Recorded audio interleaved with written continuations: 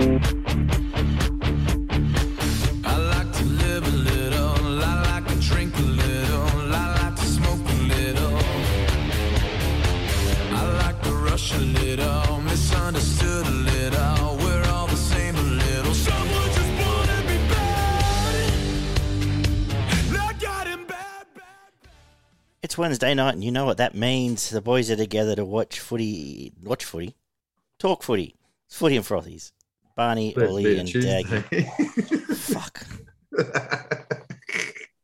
Let's just go. I've got it bad, bad, bad. I've got a bad reputation. I got it bad, bad. It's Footy and Frothies, everybody. Fucking hell. It's a review show. Round 13. Barney, Ollie, and Daggy with you to talk all things rugby league. From an uneventful day, not much has happened today at all. No, nothing. I had a flu Especially shot. in rugby I league. feel like shit. Mm. I don't know. Mrs. has COVID. Ollie's got a haircut. Oh, they say these things happen in threes, so, there they are. How are you, David? I'm a bit the same with you, mate. It just seems to be one of those days where everything's harder than it seems to be, and you get a kick in the teeth along the way. But we're here. We're about to talk about some footy and the Origin, which I'm excited about. What happened to your teeth? And it's good to see your you? smiling faces. Hey, Who kicked you? What it's happened?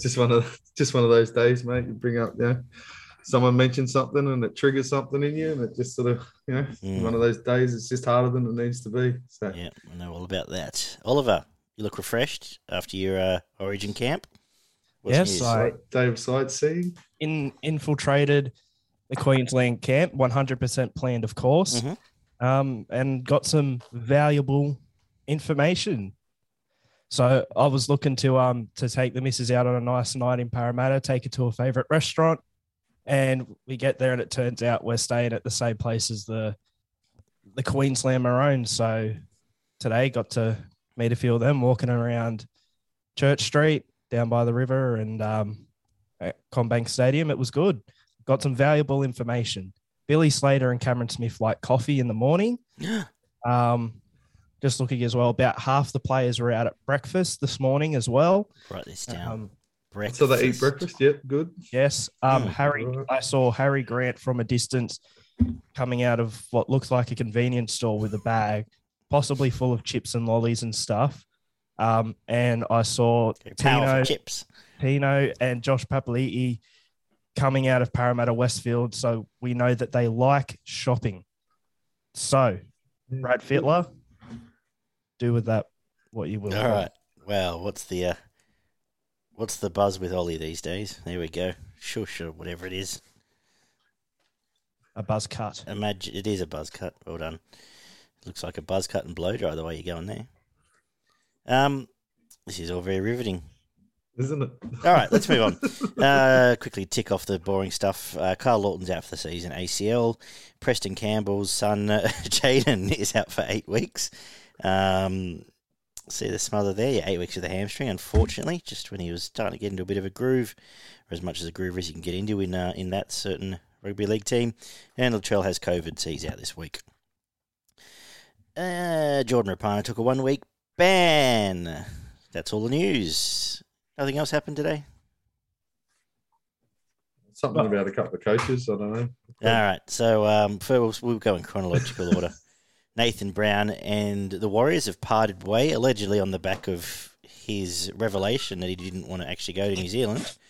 They seem to have kept that from him. That at some point the New Zealand Warriors may have been based out of New Zealand. So shock horror, he's parted ways. But after the performance on the weekend, that if ever there was a sackable effort, that might have been close to it. Barney, any thoughts on Brownie? And what does the future hold for his illustrious coaching career? I don't think it's quite as cut and dry as they make it out to be. Obviously, he's got some children heading in towards the HSC and all the rest of it. And he did say to the Warriors that he's willing to go there for the final year of his contract if needed. But obviously, it's probably better for them. And obviously not here. I don't see him getting another job. I can't see him getting another first grade job in the NRL. He may get an assistance role somewhere. He's a very good or Origin water boy. Yeah, Seems to be quite popular at that. Maybe that's an option. Or a specialist coaching, maybe helps someone with some dummy half plays or whatever. But yeah, I think he may pop up in a couple of years overseas somewhere. But yeah, I can't see him coaching in the NRL again. And yeah, well, at the end of the day, if he's got his heart set on not going to New Zealand are best to cut ties now and try and find someone that's willing to. Because most teams, I think, set up for 3 to 5 years down the track. So there's no point keeping someone around if they're only going to be there for another 12 months, is it? Ollie? I just think, like, if I'm a Warriors fan, I'm extremely pissed off, especially because it's now happened with at least 2 players and your head coach. It's like, what were players doing for years prior to 2020 when they went to the Warriors? Did they not know that they had to move to New Zealand to play for them? And I feel like, and I've seen people with the argument as well, it's like, oh, well, they didn't know when they were going back at the time. We didn't know what was happening with COVID. If you sign with the New Zealand Warriors, you should 100% be going in with the knowledge that there's a good chance I'm probably going to end up living in New Zealand. Like, I don't know, just a hunch maybe, because like it's happened with Ewan Aiken now, it's happened with Matt Lodge, and especially with Nathan Brown, this situation. Again, it could actually be something else, right? And this is sort of just what they're saying to keep the media, et cetera, happy. Yeah, but possibly. they've known for a while. So first of all, he signed with the club, and then they should have been saying, well, we're eventually going to move back to New Zealand. Like, are you prepared to move back with us? Another thing is also they've known now the date that they're going back, or their first game back in New Zealand, for a while now, since before the start of the year. It was actually postponed because it was supposed to be earlier, against wasn't it? It's meant to be about 3 weeks ago, I think. Yeah. But still, it's like they've known for a while now that they're going back. I think it's the first week of July against the Tigers. I think that's been knowledge for about 2 months now. And I don't know if this is a decision that's just been made now. Well, it's like, well, you've known for this long. Anyway, I just think the whole thing, using that sort of as an excuse, I don't know. I feel like people should really just be, if you're going to sign with the Warriors, expect to live in New Zealand. But that's just sort of my bugbear over it. I think it's very unfair to the club, and fans should be sick of it at this point, I think. I think you might be a little bit right there, Ollie, to be honest. I think it probably just comes as a convenient excuse at the end of the day. I think they're probably going to sack him, and rather than it, looking like a eventual end for both parties, they can just sort of get out of it as a mutual agreement rather than a sacking. So I was going to say it's a decent excuse for them to be able to use if there ever was one right now. I just had this thought. Did Stephen Kearney go back for compassionate reasons, or was he given the arse a few years ago? He was given the arse, I'm pretty sure. For results, sort of general. Okay. Now, just if it was thought if he'd gone home, whether that might be back on the table. The issue with the Warriors, simple issue. We can't even fucking talk today. Simple issue with the Warriors is that they brought in Gus to recreate their pathway structures. They haven't been in the country for 2 years. Do they have they probably don't have a pathway structure right now. So whoever's coming in has to essentially build a club from scratch. They haven't. I don't think the junior. I don't even know what the junior base has been like for the last couple of years. Or whether rugby's completely erased it off the map. I don't know.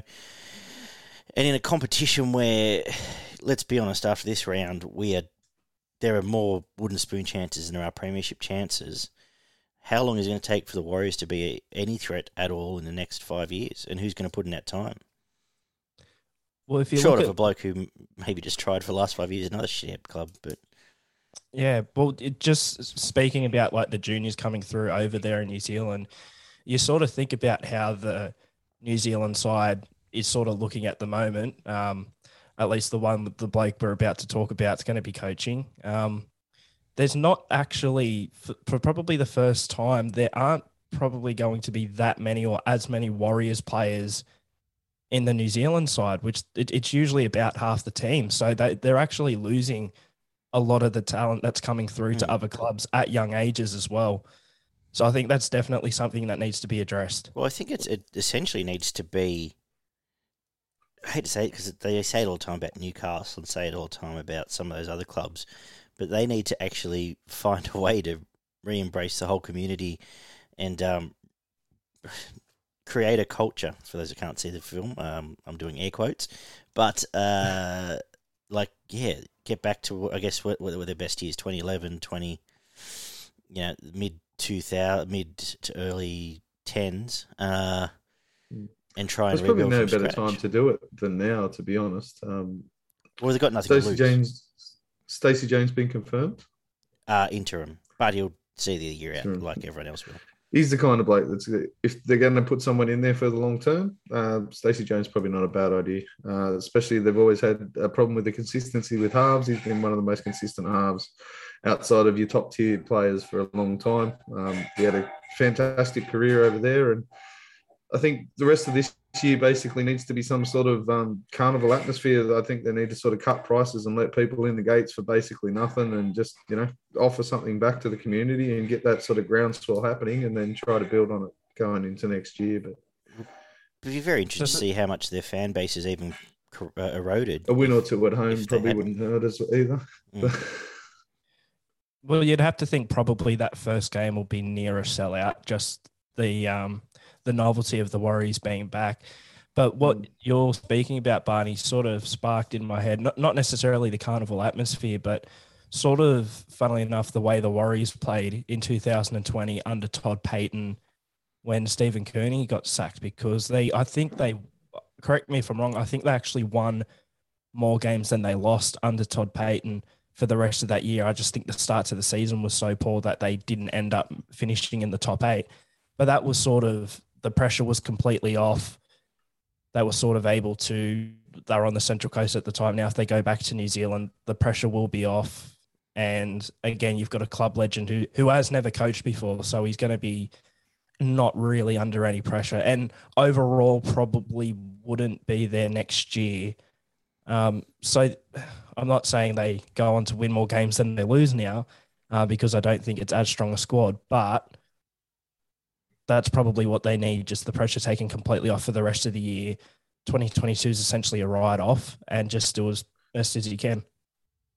So do we get to the elephant in the dollhouse now, or what? Mm-hmm. Michael Maguire has been terminated effective immediately by the West Tigers. Brett Conwell will take over till the end of the year. Thoughts, Oliver? Oh, you're not going first? All right. I was going to say, do you want us to have our say first, or are you going to go? There you go. I feel like, he's brewing up a good one here. Yeah. I did that before the show. It's always been a bit hard, I guess, for me with Michael Maguire, because he's never someone who I've considered a shit coach by any standard at all, or someone who definitely doesn't deserve a job in the NRL. He inherited a side that was poor, didn't necessarily make all the best decisions in terms of recruitment and where to invest, etc. And of course, a lot of the talk over the years has been, and I know from Daggy a little bit as well as a Tigers fan, the higher ups. It's pretty obvious that the more real issues are with the club themselves, as opposed to necessarily who you've got on the field has a bit of an impact. But your coach, I feel like the coach has been a bit of a scapegoat the past couple of coaches, at least for the Tigers. It's a bit of a weird one, like looking to the future as well, especially for Madge. Could he end up back in an NRL job some point in the future? I don't know, to be honest. Like, he could, at the moment, I wouldn't know really, but none of us know. But I don't know if I could see him back in a job in the NRL after this turmoil at the Tigers. Like, the media's been on him a fair bit the past 2.5 years as well. And it's, where do the Tigers really go from here? Because I don't know if there's a specific right answer or anyone who, at least in the short term, can get them out of their current rut, to be honest. Done? Yeah, so I agree with Ollie for a major part of this. His biggest problem to me has always seemed to have been his recruitment strategies. He's never seemed to bring in any big names, whether that's he can't attract it or the club can't attract the players to come in. And some of the people he's let go in his time have been some of the worst decisions in the NRL for the last sort of 4 to 5 years. And the blokes he's brought in to replace them have generally gone out of the side pretty quickly. He seems pretty impatient with the younger players and overly patient with some of the older heads in the team. Whereas realistically, that probably should be switched around, and you're a little bit more lenient on your younger fellas and give them that bit more of a run at the game. And your top blokes who aren't performing really need the kick in the ass and to be put back down into reserve grade for a couple of weeks to get their head right or whatever's going on at the time. So I think he sort of got that mixed up a little bit. I did throw up some crazy mix of what was going to happen about 2 months ago on the group chat, where I did mention that I thought Madge may end up at the Bulldogs, who probably wouldn't be a bad fit there because it looks like he wouldn't be involved too much with the recruitment. It'd be somebody else that would be doing most of the recruitment, and he would just have to put the pieces together. And then you'd have Brad Arthur dropped, and he goes into the Tigers position, and someone like Flanagan moves into the Parramatta team to try and push for a premiership. Although I'm not sure he may take that now because there seems to be a few more of those pieces that are going out of the door at Parramatta now as well. But that's something I did mention. Madge Maguire, obviously he had his he peaked with the South Sydney team, but he had a pretty good team that he walked into to begin with there. I just think he has issues with identifying talent. I don't know if that's the people he has around him or whether it's him overriding the people around him. And as I mentioned, I just think he's a bit backwards in the way that he crucifies the younger players and sort of he's a bit too lenient on some of his older players. But yeah, I assume he was coach again in the NRL. I've been wrong before, but we thought Barrett and Brown would never coach again, and he'll probably get they the got a crack. position like But Brown got to try and rebuild the club. Well, he may well be, and he's already the New Zealand coach. He may well be the one that goes there and has a crack at it. If he is from what I've heard, he's basically a coach or nothing. Like he's a lifetime head coach. So we'll see what happens there. Maybe he's the right guy after having just put 4 years into the club, and then maybe on the dawn of the edge of the dawn to be shit canned. Maybe he doesn't want to go through all that again either. So maybe I'm sure someone will take him up as an assistant or something like that down the road somewhere, or you might be as a fan. Come on, rip in, son. I don't know what to say. Like it's been, I've said enough over the last 14 weeks. I hope they make the right next decision. I watched the whole of Tim Sheen's press conference this afternoon. It is very interesting.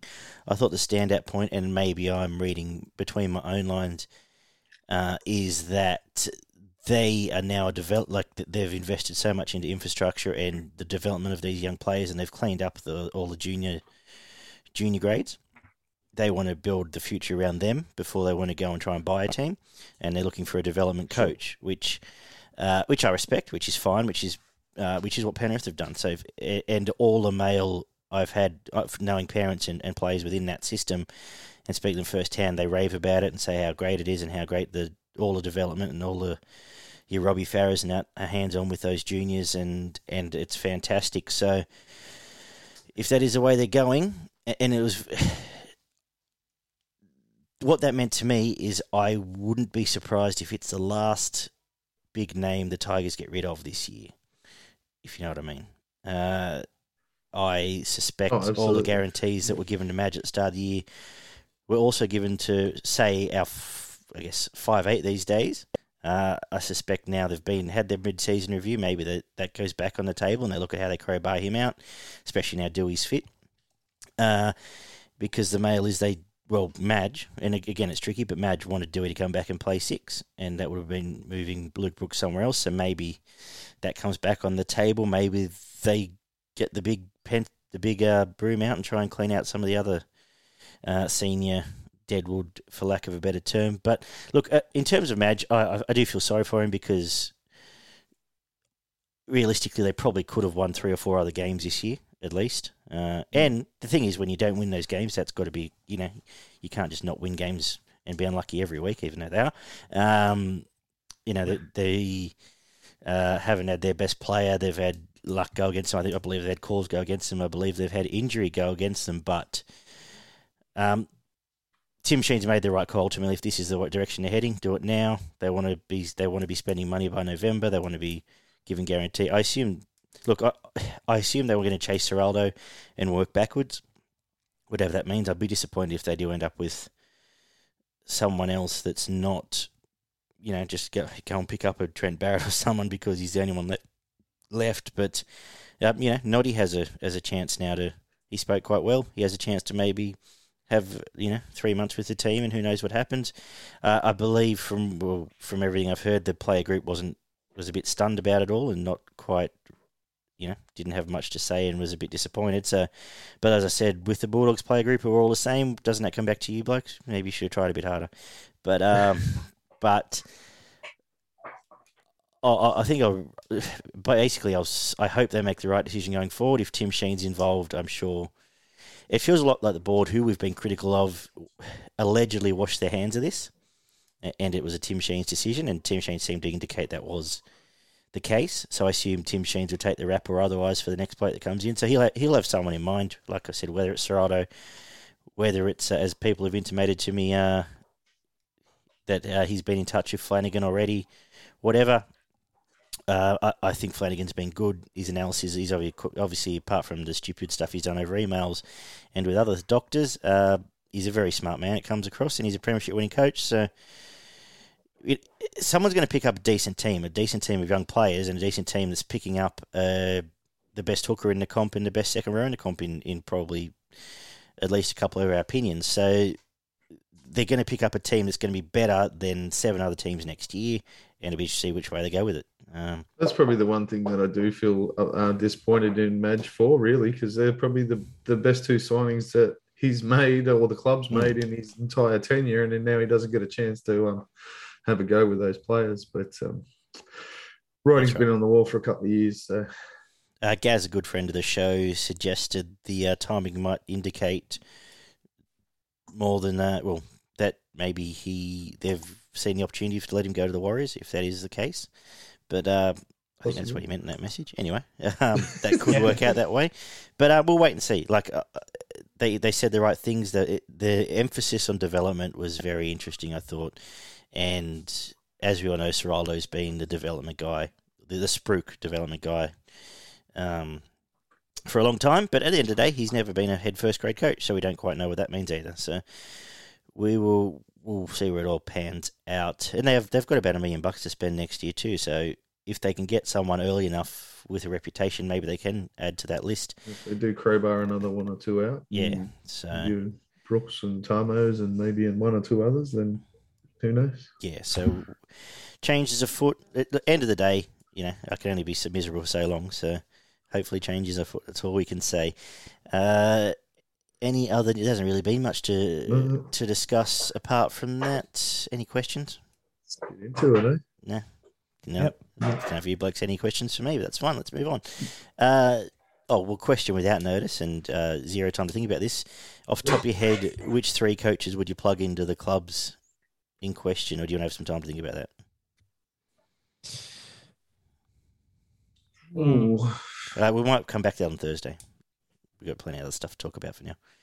Have some thought, and we'll talk about that Thursday night when we look back on Origin, as well as preview round 14. Let's get to round... My top 3 options would probably be, obviously, Flanagan. Who was the bloke up at Green from the Cowboys, who's now longer doesn't have a job.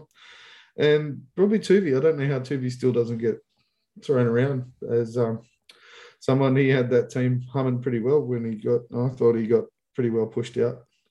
And another one, Dean Pay. He could probably do a job somewhere. But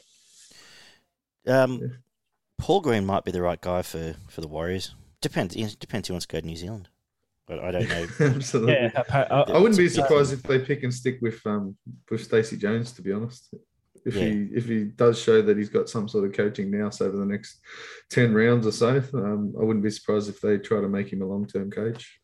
And there are spooks on Christian Wolfs and Jason Riles is someone whose name you hear a lot away from necessarily the top brass, but what that all means, I don't know. Christian Wolf seems to be the favourite for the Warriors at the moment. And if he's relocating, it does probably much of a muchness Australia or New Zealand.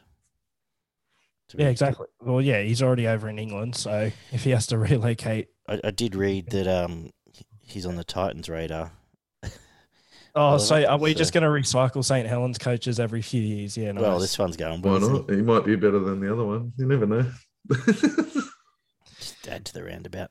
All right, that's enough. I don't know if there's anything else we need to talk about. Absolutely. Let's talk about the Titans. Yes, let's talk about the Titans. Well, he led this team well. With 32-6, the Cowboys missing their stars, well, put the sword to a very average Titans outfit. Admittedly lost 2 players through injury throughout the game, but after about 10 minutes, it was pretty clear this wasn't going to be a competitive barn. Stats, and what do you think? Yeah, we had 1 try to 6, 1 out of 1 conversions, played 4 out of 6. 75% completion, played 77%. 28 out of 37 sets, played 35 out of 45. 3 line breaks to the Titans, 5 to the Cowboys. 46 tackle busts to the Titans, 38 to the Cowboys. 10 offloads to 11, 2 forced dropouts, 0 40-20s, 374 tackles played, 310 by the Cowboys, 2 ruck infringements to 1, 0 inside the 10s to 1, 7 penalties conceded by the Titans, 3 conceded by the Cowboys, 12 errors to 10. McIntyre made 51 tackles, Robson with 40, Corey Thompson with 153 running meters, Drinkwater with 226, Asako missed 4 tackles, made 6, Chad missed 6 and made 20, Drinkwater missed 5 and made 7. Drinkwater with 119 Supercoach points, Tuolagi with 91, then 3 other Cowboys players before you got down to Aaron Clark on 72 points for the Titans. Titans started fast, looked like a better team. The first 15 minutes, a lot of energy, and they were actually trying to stretch the Cowboys on the edges. They were playing sort of side to side a little bit, which after the first 15 minutes, I think sort of came back to bite them because they didn't set up that platform properly. The Cowboys got a decent amount of possession and then started to push through the middle of the Titans, bent it backwards, and then they just kept pushing it until it broke. And then once the middle was broken, the Titans were pretty much out of this game. The Cowboys were coming through the middle with the big guys, and then the centers and wingers were jagging back through the middle as well. Drinkwater started to chime into the back line, and his passing game, as I think we've all mentioned every second week, seems to come up, and his passing game is really starting to come to the fore for the Cowboys.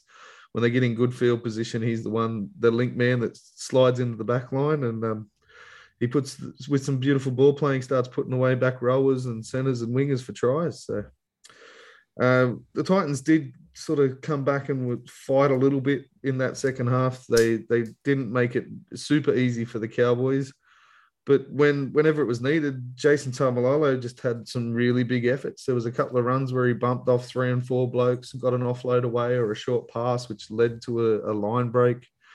And he was sort of the catalyst of breaking open that middle again once the Titans did sort of get a little bit of starch in their defense. But yeah, the middles, the halves and the forwards were okay, but there was no huge impact from the backs from either side, realistically. It was all the Cowboys, but Jolliffe was pretty good. Mo and AJ were okay. Sexton was playing well, but he's definitely not a back foot halfback. He can't make things happen when they're on the back foot, which only the top couple of halves can do that kind of thing. McIntyre was close to their best, and Clark was definitely the best player. He's growing into a decent hooker, and he's pretty good in defence as well for a smaller player. So I thought Gilbert and Lukey were solid for the Cowboys. Hammer and Hiku were okay out in the centres. Hiku's defence, he seems to lead that defensive edge. I think it's the right one for the Cowboys, and he sets up their structure and tells them where they need to be. And for one of the older players in the game, having a really good season this year. Robson, Tamalalo, and Drinkwater were easily the best players for the Cowboys, and they stood up when it mattered, and they were pretty much the whole reason that the Cowboys scored points. Oh, Daggy, I'll let you. I'll go last like you did for the Okay. Tigers. I don't know. I don't have much more to add. I was going to mention Hiku, like you said, just strong in defence, and making sound decisions, which hasn't always been a hallmark of his game, I would suggest. But they now have confidence breeds confidence, I guess, and there's now you can now trust all their forwards, if that makes sense. You can now Pretty much. plug them in. Lukey's now getting games under his belt. He's only in the 20-odd games range, and he's didn't miss his partner in crime. Tom Gilbert's been good all year, and but it was just more of a steamroller effort, and as a result, you get to have Scott Drinkwater look good at the end of the day. So it was business as usual. I was very disappointed in Titans, is all I really say. But why change it? Why change what's been happening all year? I assume Mo was injured because he only played half an hour, and he was good. But the edge defence has been an issue for going on 2 years, and it doesn't seem there's any indication to change any structure. Bar add like Zarko to the end of it. So I'm not sure what that helps. McIntyre tries really hard, but he's not a big body. And when they lose their one big body they've got, two with Tino out, they do tend to get belted up a little bit too much, and that's the crux of the issue. It all comes back to it. They'll miss Campbell obviously because a lot then goes back on Sexton as we go forward. But look, they played Tigers a position higher in the ladder, so I thank them for that. Oliver. So the Cowboys, right? Mm-hmm. Yes. I loved watching that team play. I, again, feel horrible for tipping them to finish last at the start of the year. One thing I did notice, though, usually Chad, and it's probably part of it because Tom Dearden's not there. I noticed he ran the ball a lot more, and so did Reece Robson as well. I've always seen Reece Robson as a more defensive hooker. But I think a lot of that also comes down to the Titans actually letting these players run a bit more. I feel like it's also a reflection on the Titans. I think Dearden not being there sort of forced, it might have made Chad feel more forced to actually run the ball. That's one thing I noticed. But I'd say largely the Drinkwater, Robson, and Taumalo have to agree. But I'd say the back five for the Cowboys was strong as well overall. Onto the Titans. Not much more I can say on them that I already haven't, but I will say it was an honor and a privilege to be breathing the same air as their best player today and seeing him at a distance. He looked happy. I hope he's well. And when I saw him, he was, as I said, chatting to Josh Papali'i as they were coming out of Parramatta Plaza. So as a man who loves morality and has good morals, I sincerely hope they were discussing You want to let him go to the camp? somehow go to the smuggling Raiders, him yeah. to Canberra because it's better than where he's currently at, and maybe work something out for Mo as well because nothing else to say about. The point about Reece Robson, and we may have all thought at the start of the year, being a defensive hooker, is that he was been in a team for 3 years where they've had to defend. He hasn't had a chance to. Tackle, He hasn't had a chance to be an aggressive. And he hooker. hasn't Now had he's in a team that blokes can. like Cotter and McIntyre who've been making 50 and 60 tackles as well. It's basically been him trying to shore up that middle. So you got a couple more in there that are making some tackles.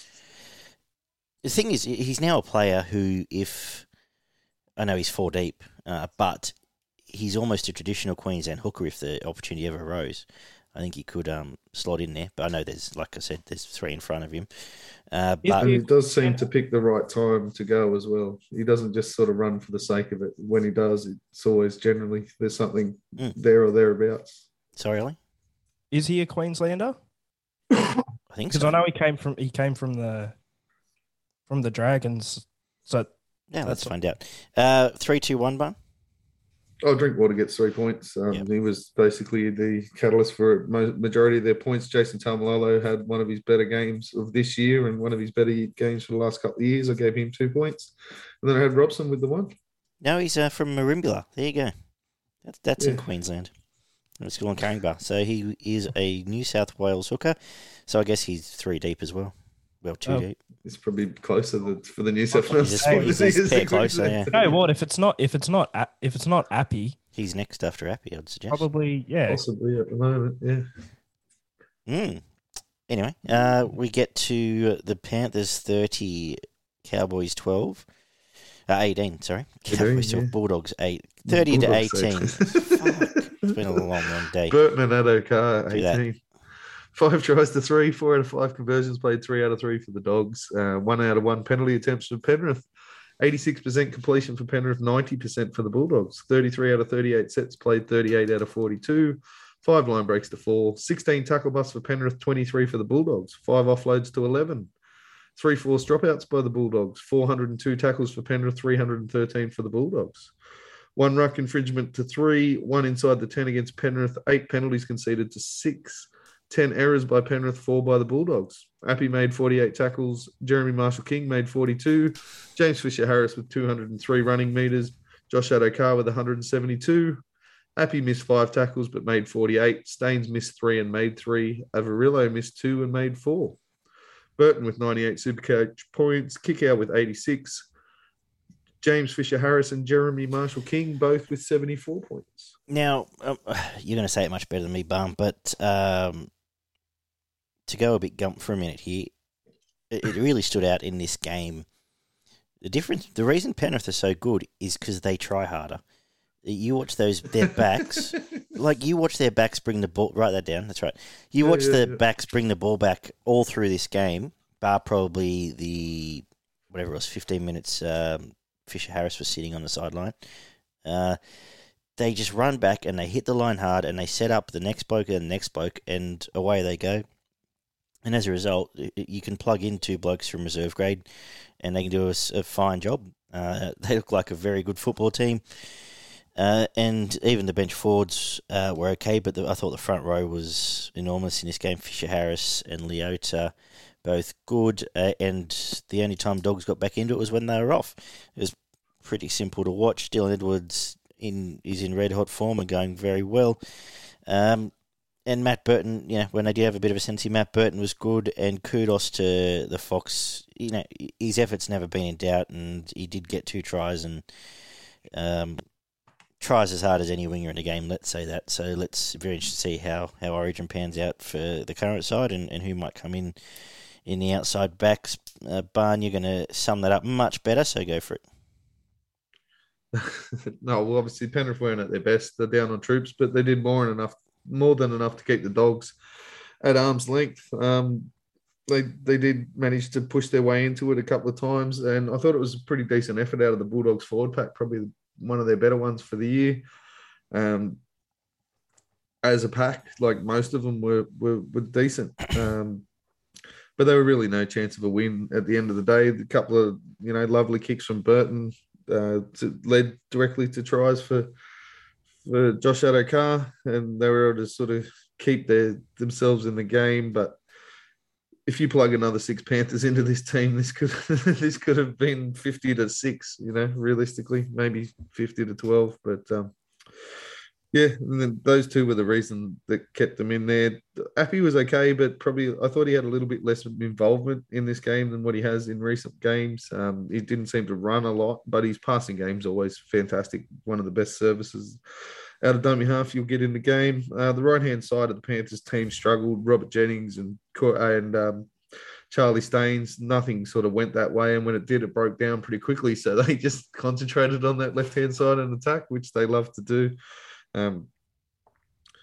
There was I thought Sia Manafungai and Jackson were decent for the Dogs. Jeremy Marshall-King and Max King were really good. Max King's developing into quite a good young forward there. And then, as I mentioned, Josh Addo-Carr and Burton were easily the best for them. O'Sullivan and Falls were okay. They had a pretty good kicking game, which got them around the field and led to a try or 2 with the ball in the air.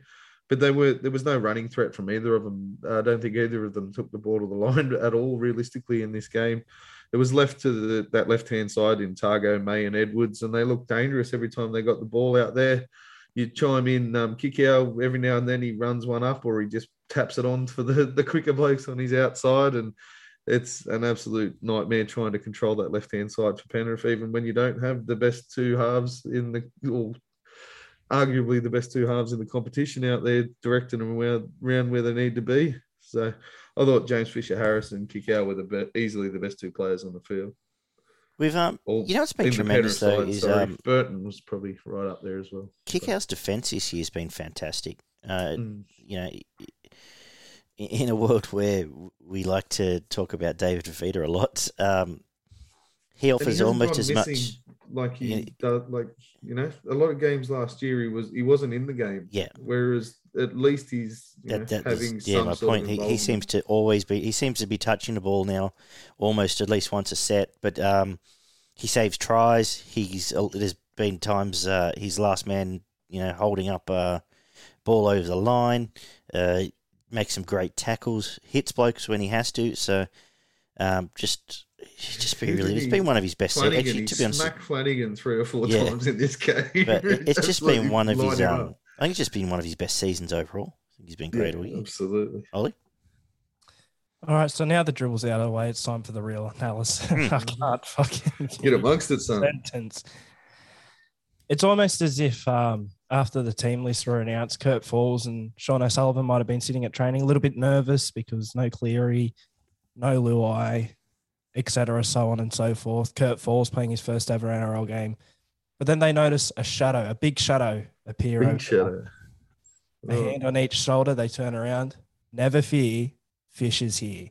Because James Fisher-Harris had an absolutely stupendous performance, I thought. And I don't think it's just because the other blokes are out. I think he's been pretty consistent. But over the past couple of weeks, we're just sort of starting to notice it. Like even against the Cowboys, I thought to that point was probably his best performance of the season.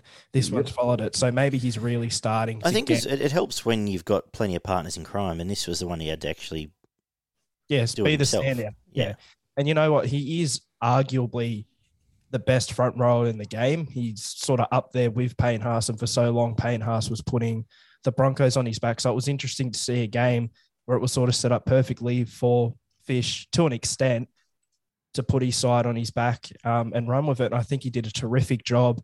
Other than that, I'd say Matt Burton was trying his hardest, and when the Bulldogs sort of got their opportunities, he did well to take advantage of them, and Josh Adokar on the back of that.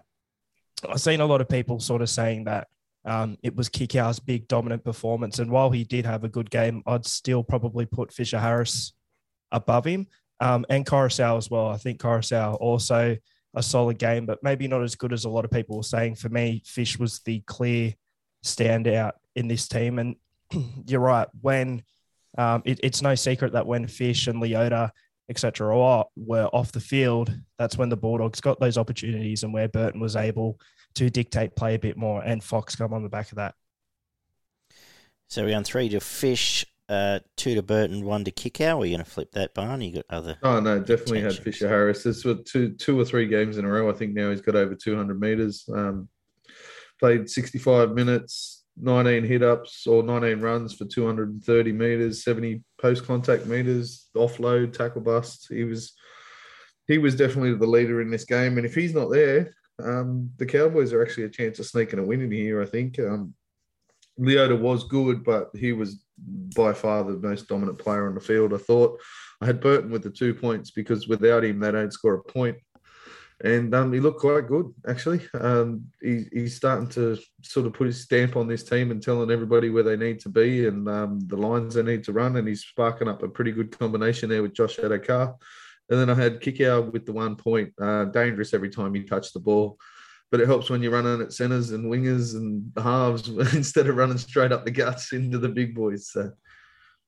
Yep, no, I agree. And just for the record, despite my earlier gaff, they were playing against the Bulldogs. But I'll have a quick break. Were they? Yeah. Oh, sorry, I need to redo my analysis. Yeah, start that again. Manly Sea Eagles defeated the New Zealand Warriors. Soon to be more New Zealand than they are now.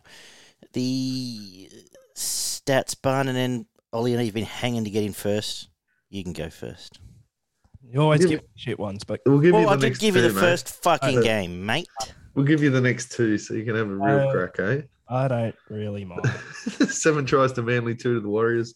6 out of 7 conversions played, 2 out of 2 for the Warriors, and 2 out of 2 penalty attempts for Manly. 87% completion played 72%, 35 out of 40 sets played 26 out of 36. 150 plus post-contact meters for Manly, 7 line breaks to 3, 43 tackle busts to 19, 11 offloads to 7, 1 forced dropout from both teams, 0 40-20s, 239 tackles played, 330. 4 ruck infringements against Manly, 1 against the Warriors, 6 penalties conceded to 10, 8 errors to 10, a sin bin for the Warriors. Croker with 38 tackles, Harris with 41, Garrick with 225 running meters, Walsh with 137. Olakau'atu missed 5 tackles, made 17. Harris Tavita missed 9 tackles and made 20. Garrick with 99 Supercoach points, Crocker with 94, and then 4 other Manly players before you get down to Bunty Afoa on 53 points. What did Olakau'atu get? We don't know. Obviously, one Less of than those that. other 4, I would imagine. Yeah, I think he anyway. got about 86, Sounds about right. 87. Yeah. Well, the Warriors are a bad team for one, and Manly aren't that good either, but they look like superstars here, especially a couple of players who haven't looked like superstars since the whole competition was being played in the Sunshine State. So for one, Jason Saab, I thought looked really well, and I don't think he's really had a good game this season when he's been in first grade before that. I thought Jake Travojevic, off the back of not being selected for Origin, put in a good shift, a decent effort, but it's usually sort of a similar performance to what you'd expect from him. He definitely ran more, but still very solid defensively. I thought probably the biggest impact, at least in this game, was Martin Tapau off the bench, personally. I think he was dominant against the Warriors forwards in the middle, and he sort of broke this game apart, I think, when he was on the field as well. But these Warriors, they're just, at this point, well, their coach has finally been sacked after just a dreadful performance where, not being sacked officially, but Yes, he left after this dreadful performance, and I think that's really all that needs to be said about this team. Look, there's you mentioned him. Thanks for leaving him on the table for me. But we spruiked up Schuster before the game, but Olakau'atu was a beast in this game. I'm pretty much surprised he only had 17 runs because it felt like he just touched a ball every 5 minutes and was beating 4 blokes off. Don't Google that. Was every time he did. Or maybe do if you. Oh, whatever. But 10 tackle busts it looks like officially, but he was taking 3-4 blokes with him every time he touched the ball. He was a monster on the field, and was, I thought, the clear standout, and I thought was the story of the match.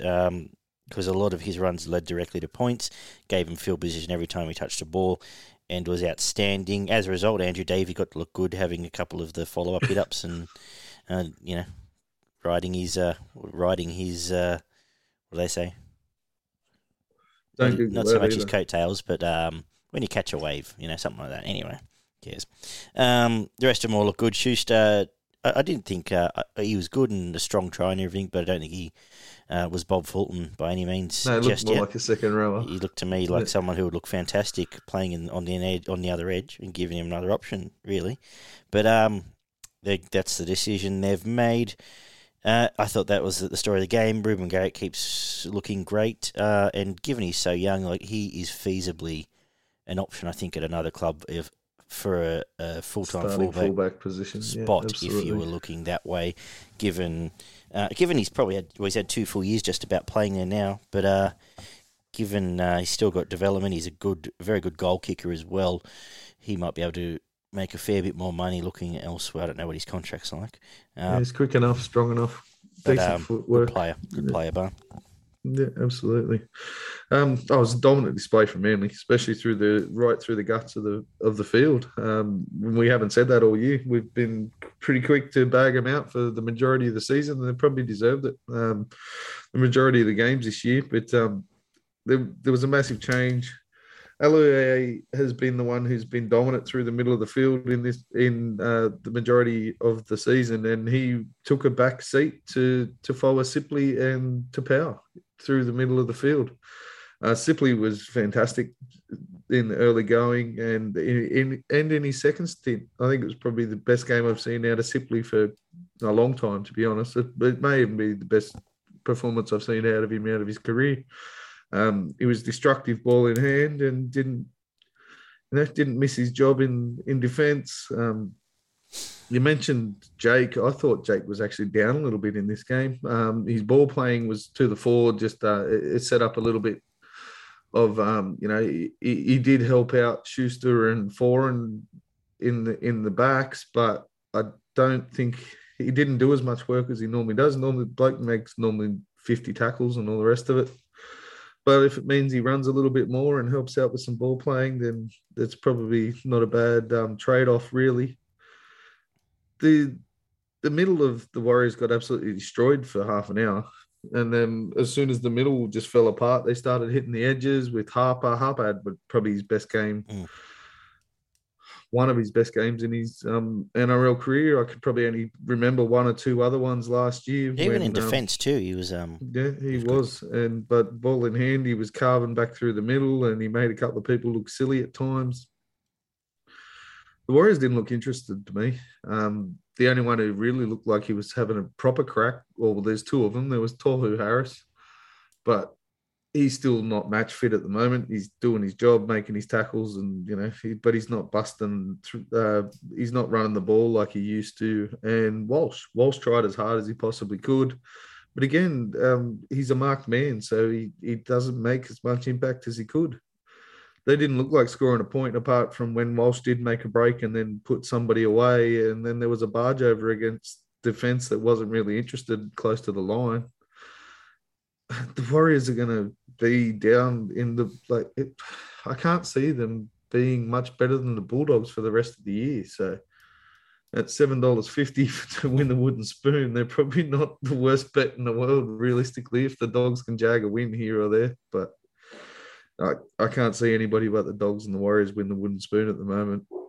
Well, this is a concern because in an expanding comp, I've talked about 3 years, but there is now more chance. Like I said, we're in a race to the bottom of this competition. There are more chances of running last than running first. Yeah, but they're the worst two by a fair way at the moment. Even the Tigers on their worst day would probably beat the Warriors in this game. No, we couldn't. That's the problem.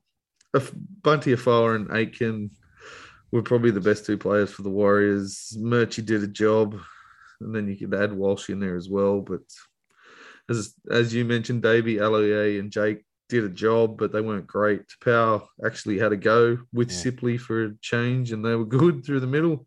Amoli was a wrecking ball on the edge, but I thought Garrick was the best player on the field, and I gave Garrick 3 points. I gave Olakau'atu 2, and then it was a toss-up between Sipley and Tapau, for the one.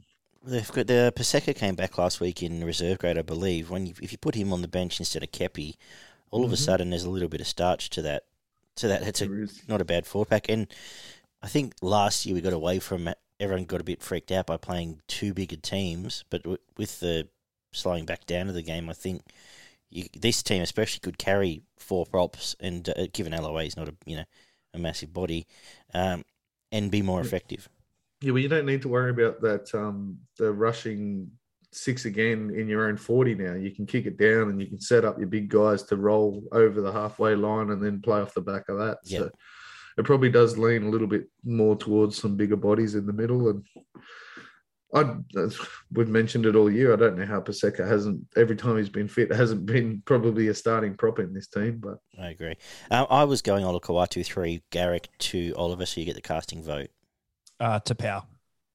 Thanks, Oliver. 3. What? No, because I know you were saying before, Barney, as well. No, we're talking about the 2 and the 3, not the 1. 2 and the 3. Garrick or Mr. Molly? Garrick. Yeah, whatever. Okay.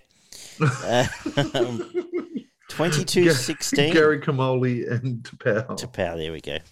Yeah, interesting for Marty because I think they've said he's going, isn't he? So he's obviously trying to get himself one last job. Yep, another year somewhere. 22-16, the Raiders. They're a team we can talk about again. Defeated the Roosters, who are a team we can probably sharpen our pencils for again after watching this. They Barney, what did the stats say to reflect that? The Harms and the Roosters. There's probably only been 3 games this year where they've looked like they knew what they were doing, to be honest. But 4 tries to the Raiders, 3 to the Roosters, 3 out of 4 conversions played, 2 out of 3, and a missed field goal for the Raiders. That was Gold Jamal. That was a shank and a half, that field goal attempt. But 76% completion for the Raiders, 74% for the Roosters, 32 out of 42 sets played, 29 out of 39.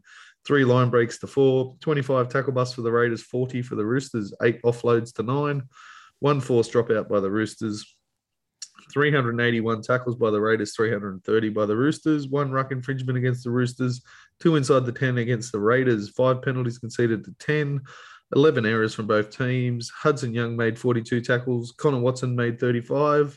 It's a pretty good effort when I think he only played about 50 minutes. Tarpany with 209 running metres, Manu with 288, Whitehead with missed 7 tackles, made 42, Tomoko missed 4 and made 18, Takiaho missed 4 and made 34, Manu with 130 Supercoach points, Elliott with 99, and Xavier Savage with 96. We need I need to get a siren or a bell or something that we ring when the best player on the field was on the losing team. Because it's a fair effort, but Joey Manu was an absolute freak in this game. I know you spoke him as top 10, and he looked at this game, but he looked massive. He looked strong and fast and big, and every time someone came near him, he smashed them off. 288 running metres and 14 tackle busts, and was probably close to the only reason they were in this game. I thought the Roosters halves were pretty average. I thought they were awful. And Manu sort of dragged him kicking and screaming with Crichton and Tupanua. I thought, other than that, I wouldn't be talking too much about anyone else on the team. Nat Butcher does try hard, I suppose, but I thought Crichton was good too. Satili could have scored 4 tries in another day. But they kept setting up. They came very one-dimensional. They stopped him a couple of times. Trying to set it up, and there was some good Canberra defence. But I was... And I said this the other day, and I think a few people laughed, but isn't Joey Manu's the New Zealand fullback, isn't he? Surely you pick him at fullback. Has to be. You can't not. You're going to put Chance in front of him? No way out.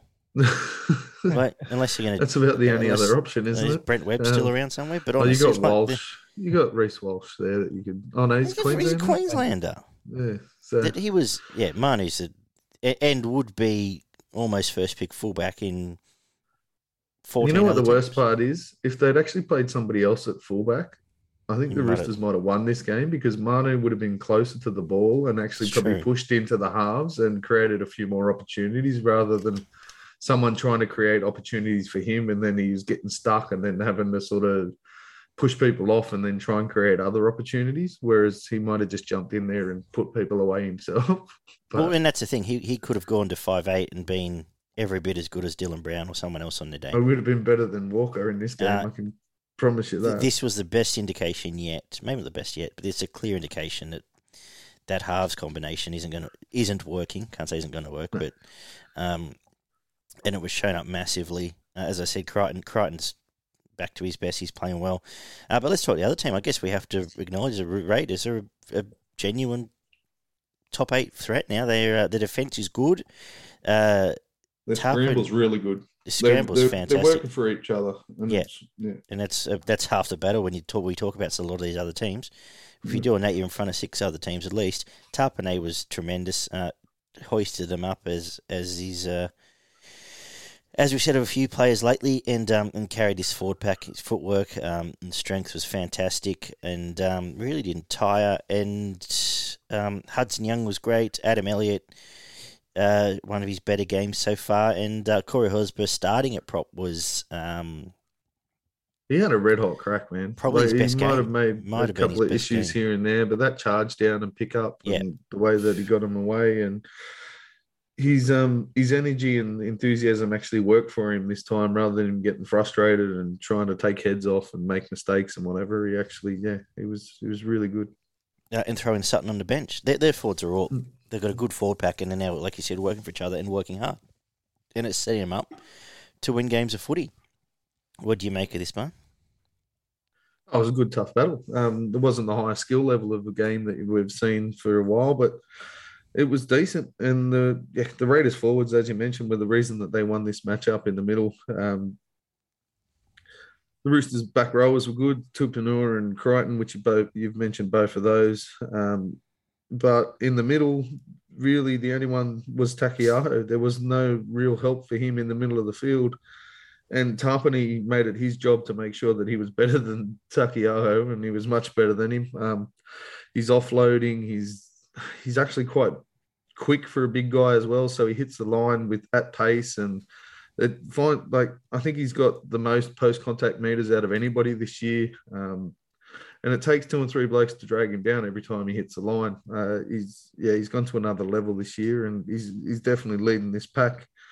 With if Papali would have been in here, who knows what could have happened in this game if they had both of them there. But it's a different story. At the end of the day, the Raiders were just tougher for longer than the Roosters. The Roosters got away with a couple of, the bomb to the corner, which most teams get a try out of every week. And then, as you mentioned, the Tilly should have scored 2 or 3 tries, and against other teams he probably would have, but they got there, they got underneath him, they pulled him away from the line and saved 2 or 3 tries there. The Roosters had no spark at all, realistically, unless Manu had the ball in his hand. Kiri had a couple of efforts where he went into the line and did create something, but he didn't do it anywhere near enough. He's gone from being a top 3 or 4 half in the game to he's mid-range now, if not just below mid-range. And I don't know what's gone on there. I don't know if it's a confidence thing and he just doesn't have the confidence to take on the line the way he used to. But when he was at his best, it was always he was sprinting into the line with support players on either side, and he was creating problems for the defenses. And now they just sort of sit off him and watch him float towards the outside, and not a lot comes from it, to be honest. But Takiaho played pretty well with a few poor patches. I think there was a space there in 5 minutes where he dropped 2 or 3 balls and then took someone's head off. But he definitely had a crack. And Manu was easily their best. You mentioned Horsburgh. I thought Whitehead did a job. Fogarty was decent. He gives them that structure that they've been missing for a little while. And I don't know if Whitehead's still the answer when he does come back, but Fogarty is adding something at the moment. You've mentioned pretty much everyone except for Xavier Savage. I don't think you mentioned that pick up and gather and score of the try. You can see, we all had raps on him at the start of the year, and then he got brought back in and had this bludger of a game. But there's definitely a very high skill level from that kid, and he's got a lot of pace. So if you can plug him into at the right time in this team, he'll be good. But if you put White moved him back into the centres, I've said it enough, but it becomes quite a scary team all of a sudden, because you can have Savage running off him out wide. And I think Schneider's probably a decent option to play at 6 or 7. Oliver? Well, I thought overall, as Barney said, it was sort of a tough game. There wasn't, I'd say, overall overly a lot separating the two teams. The effort was decent overall from both sides. One of the things that I think let the Roosters down, though, was their discipline, or maybe it was more the fact that Canberra were a more disciplined side. I'm not quite sure the exact, I'll check it now, the exact penalty rate, but yeah, Raiders conceded 5, Roosters conceded 10 penalties in a 6-point game where you've got two teams playing relatively well, I would say. A lot of good efforts in there. When that's the penalty count, then you find it very hard to find yourself on the winning side of things. So I think that had a bit of an impact too, but I feel like in terms of the individual efforts, you guys covered it off pretty well. But just staying on your point of Canberra potentially finishing 8th, you also brought up how the wooden spoon race is probably a bit stronger than the race for the premiership. The race for 8th might be the most interesting. Just thinking about it right now, realistically, you've probably got South Sydney because they've still got Latrell to come back, whatever's going on there. The Raiders and the Dragons probably. So, and at the moment, I'm probably undecided. You could chuck in Manly and the Sharks on their inconsistent form as well. You got the Broncos possibly in there sniffing around as well. There's 6 to 8 teams there that could be in those last 2 spots of the 8. if South's forward pack played like they did last week, they're going to beat a lot of teams with Latrell back. Yeah, that's the thing. That's, So, that's right. And they haven't. They've done it once. So yeah. Anyway, I guess the other quick point: Suwali off his Origin camp managed to drop 3 balls in the air over the line. Might have been difference, but that's also then he a result grabbed of one and Canberra scored pressure. one as well that he probably But, shouldn't have grabbed and scored. So. Yeah, any thoughts on him? He's got a lot of growing to go. He's starting to do the tough work out of his back end, which is it's good to see. We're still yet to see him burn somebody on the outside or sort of really cut back in and step through somebody, which all the hype about him was his footwork and his speed coming into first grade. So if this is his base and then he can add that to it over the next 12 months, he could be an absolute superstar. At the moment, he's probably just above mid-range, but he is an elite threat in the air. Like, I know he dropped a couple, but you don't see many blokes jumping that far above other wingers and putting themselves in a position to score a try. Like, I know it doesn't always happen. The ball bobbles out or you left too early, a little bit too late, but he's generally a metre above the bloke that he's jumping over the top of to come down with the ball. So he's a terrific athlete and he could be anything. Okay, Ollie, nothing? Well, I guess the only thing I'd really add on Suwali, and I guess it sort of creeps into the Origin chat we're about to get into, is I think him being selected for the New South Wales side, and what I think Andrew Johns in particular said about him, they picked him because in the future they see him playing Origin for 10 to 12 years and being a future talent. I feel like as well, whilst Brad Fittler is coach and you've got the likes of Joey, etc., their mentality is sort of, and I guess we saw it to an extent with Campbell Gray and Keon Kalol-Matangi last year, is that when it comes to New South Wales' extended bench, we shouldn't necessarily be going for the guys who are good enough but just missed out. I feel like they say it a bit more as this guy's going to be playing Origin in 2 to 3 years. Let's get him in camp now, even though he might not be playing with an Origin level of form or near to that. So I feel like that's going to sort of be... Get him round the boys. I exactly. obviously don't have a problem with that either, by the way. Oh, yeah, obviously, if you're outside the 18, then, yeah, you probably are better off to pick some young guys and some debutantes and get them in and around and get their ass grabbed and, get out and have a drink with the boys. We'll leave it on that note, shall we? 3 points to Tapine, 2 to Manu. Nothing weird. Yes, 3-2, I agree. What have you got for one? What have I got for one? That's a fine question.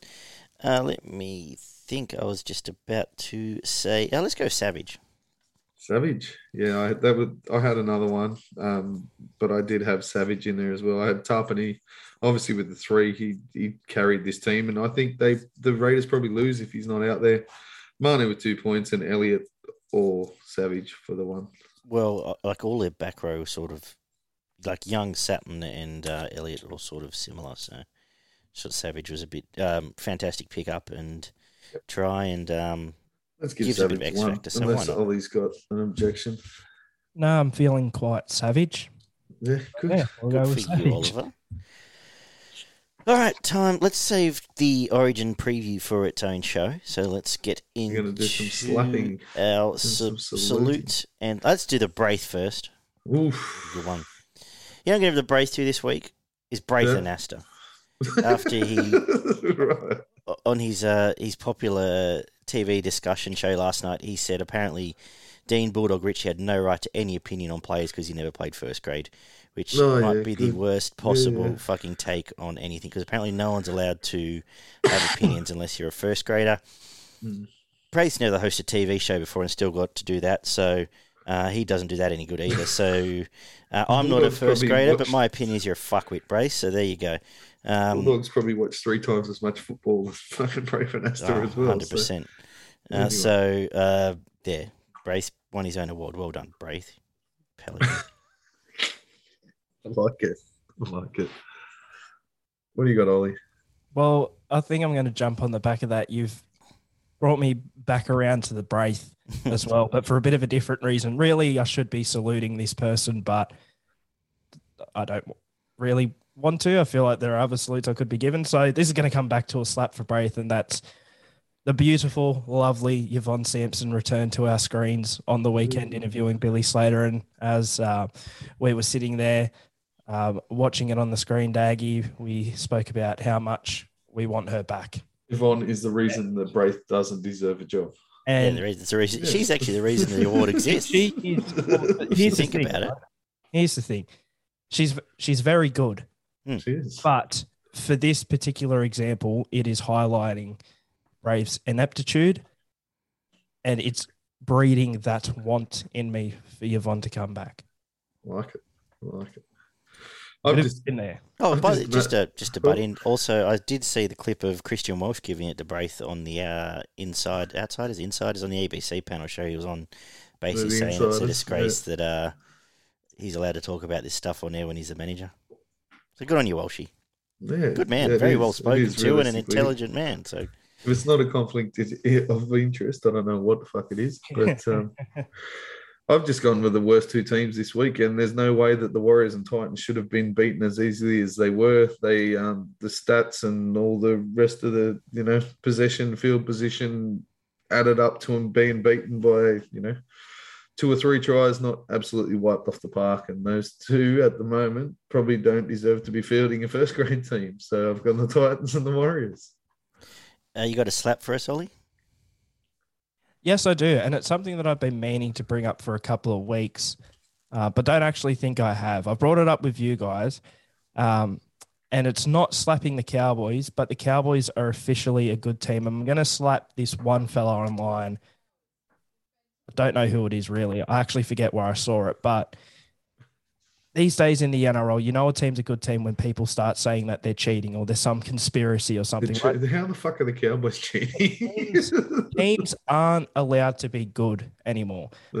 So apparently to some people, every team that's won the comp the past 20 years, it's been scripted. Like teams, no such thing as a good team unless it's your team, right? So apparently.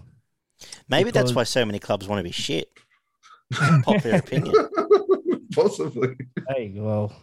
Makes sense. But according to this fine gentleman, here's the theory. Because the Cowboys game against Penrith a couple of weeks back was actually their first game in Sydney for the whole season. So apparently yes. The competition has been scripted and the NRL has purposely conducted the fixtures so that the Cowboys would have a long stretch where they didn't play in Sydney, which, of course, we all know the Cowboys have never won a game in Sydney before. So why the fuck didn't they win the comp in the last 2 years when they didn't play a game outside of fucking Queensland? So apparently... I actually hadn't... Yes. Apparently, the only reason the Cowboys have been playing well is because the NRL, the dirty NRL, has scripted the competition so that the Cowboys didn't play their first game outside of Sydney until, what was it, round 11. So I want to slap this person, but also not salute, but give a round of applause to the Cowboys because they are officially a good team because the conspiracy theories are coming out. If that conspiracy theory is true, fucking NRL's been doing everything they can for the last 2 years for Queensland fucking to win the comp, and all 3 teams have been dog shit. So fucking you can put that in your pipe. Smoke that fucking conspiracy theory. Fair dinkum. Oh, well. I'm going to slap just Harris Tavita, Chanel. He came out, I know, like, all props to the bloke. He said he's fallen out of love with the game and he wants to move on. He's not going to renew his contract next year, and that's admirable. Obviously, he doesn't want to continue after this year.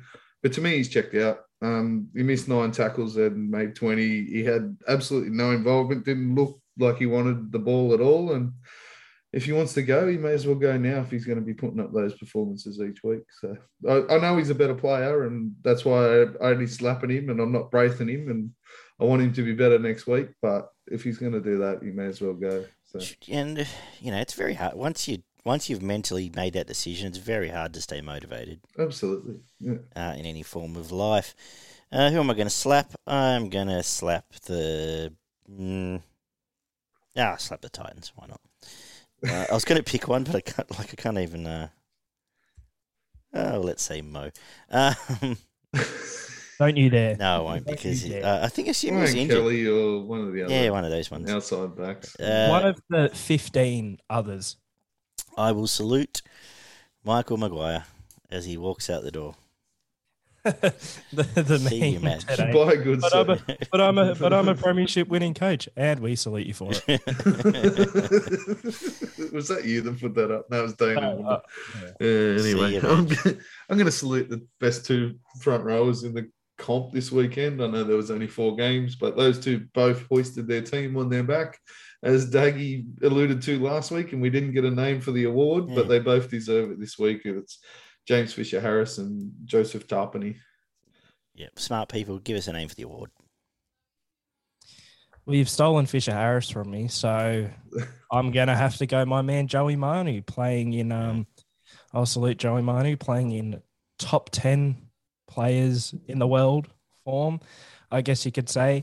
And I hadn't even thought of that aspect with Madge of him playing at fullback for the Kiwis, but if Madge doesn't pick him at fullback for the Kiwis, he might be going for 2. Suck him from there. Another slap. You'll cut. Alrighty, this has been the review show, Footy and Frothy. You can find us on Instagram, Facebook, and Twitter.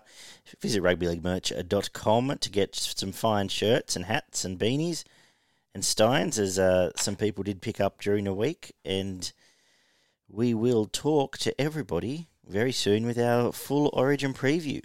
Bye, guys.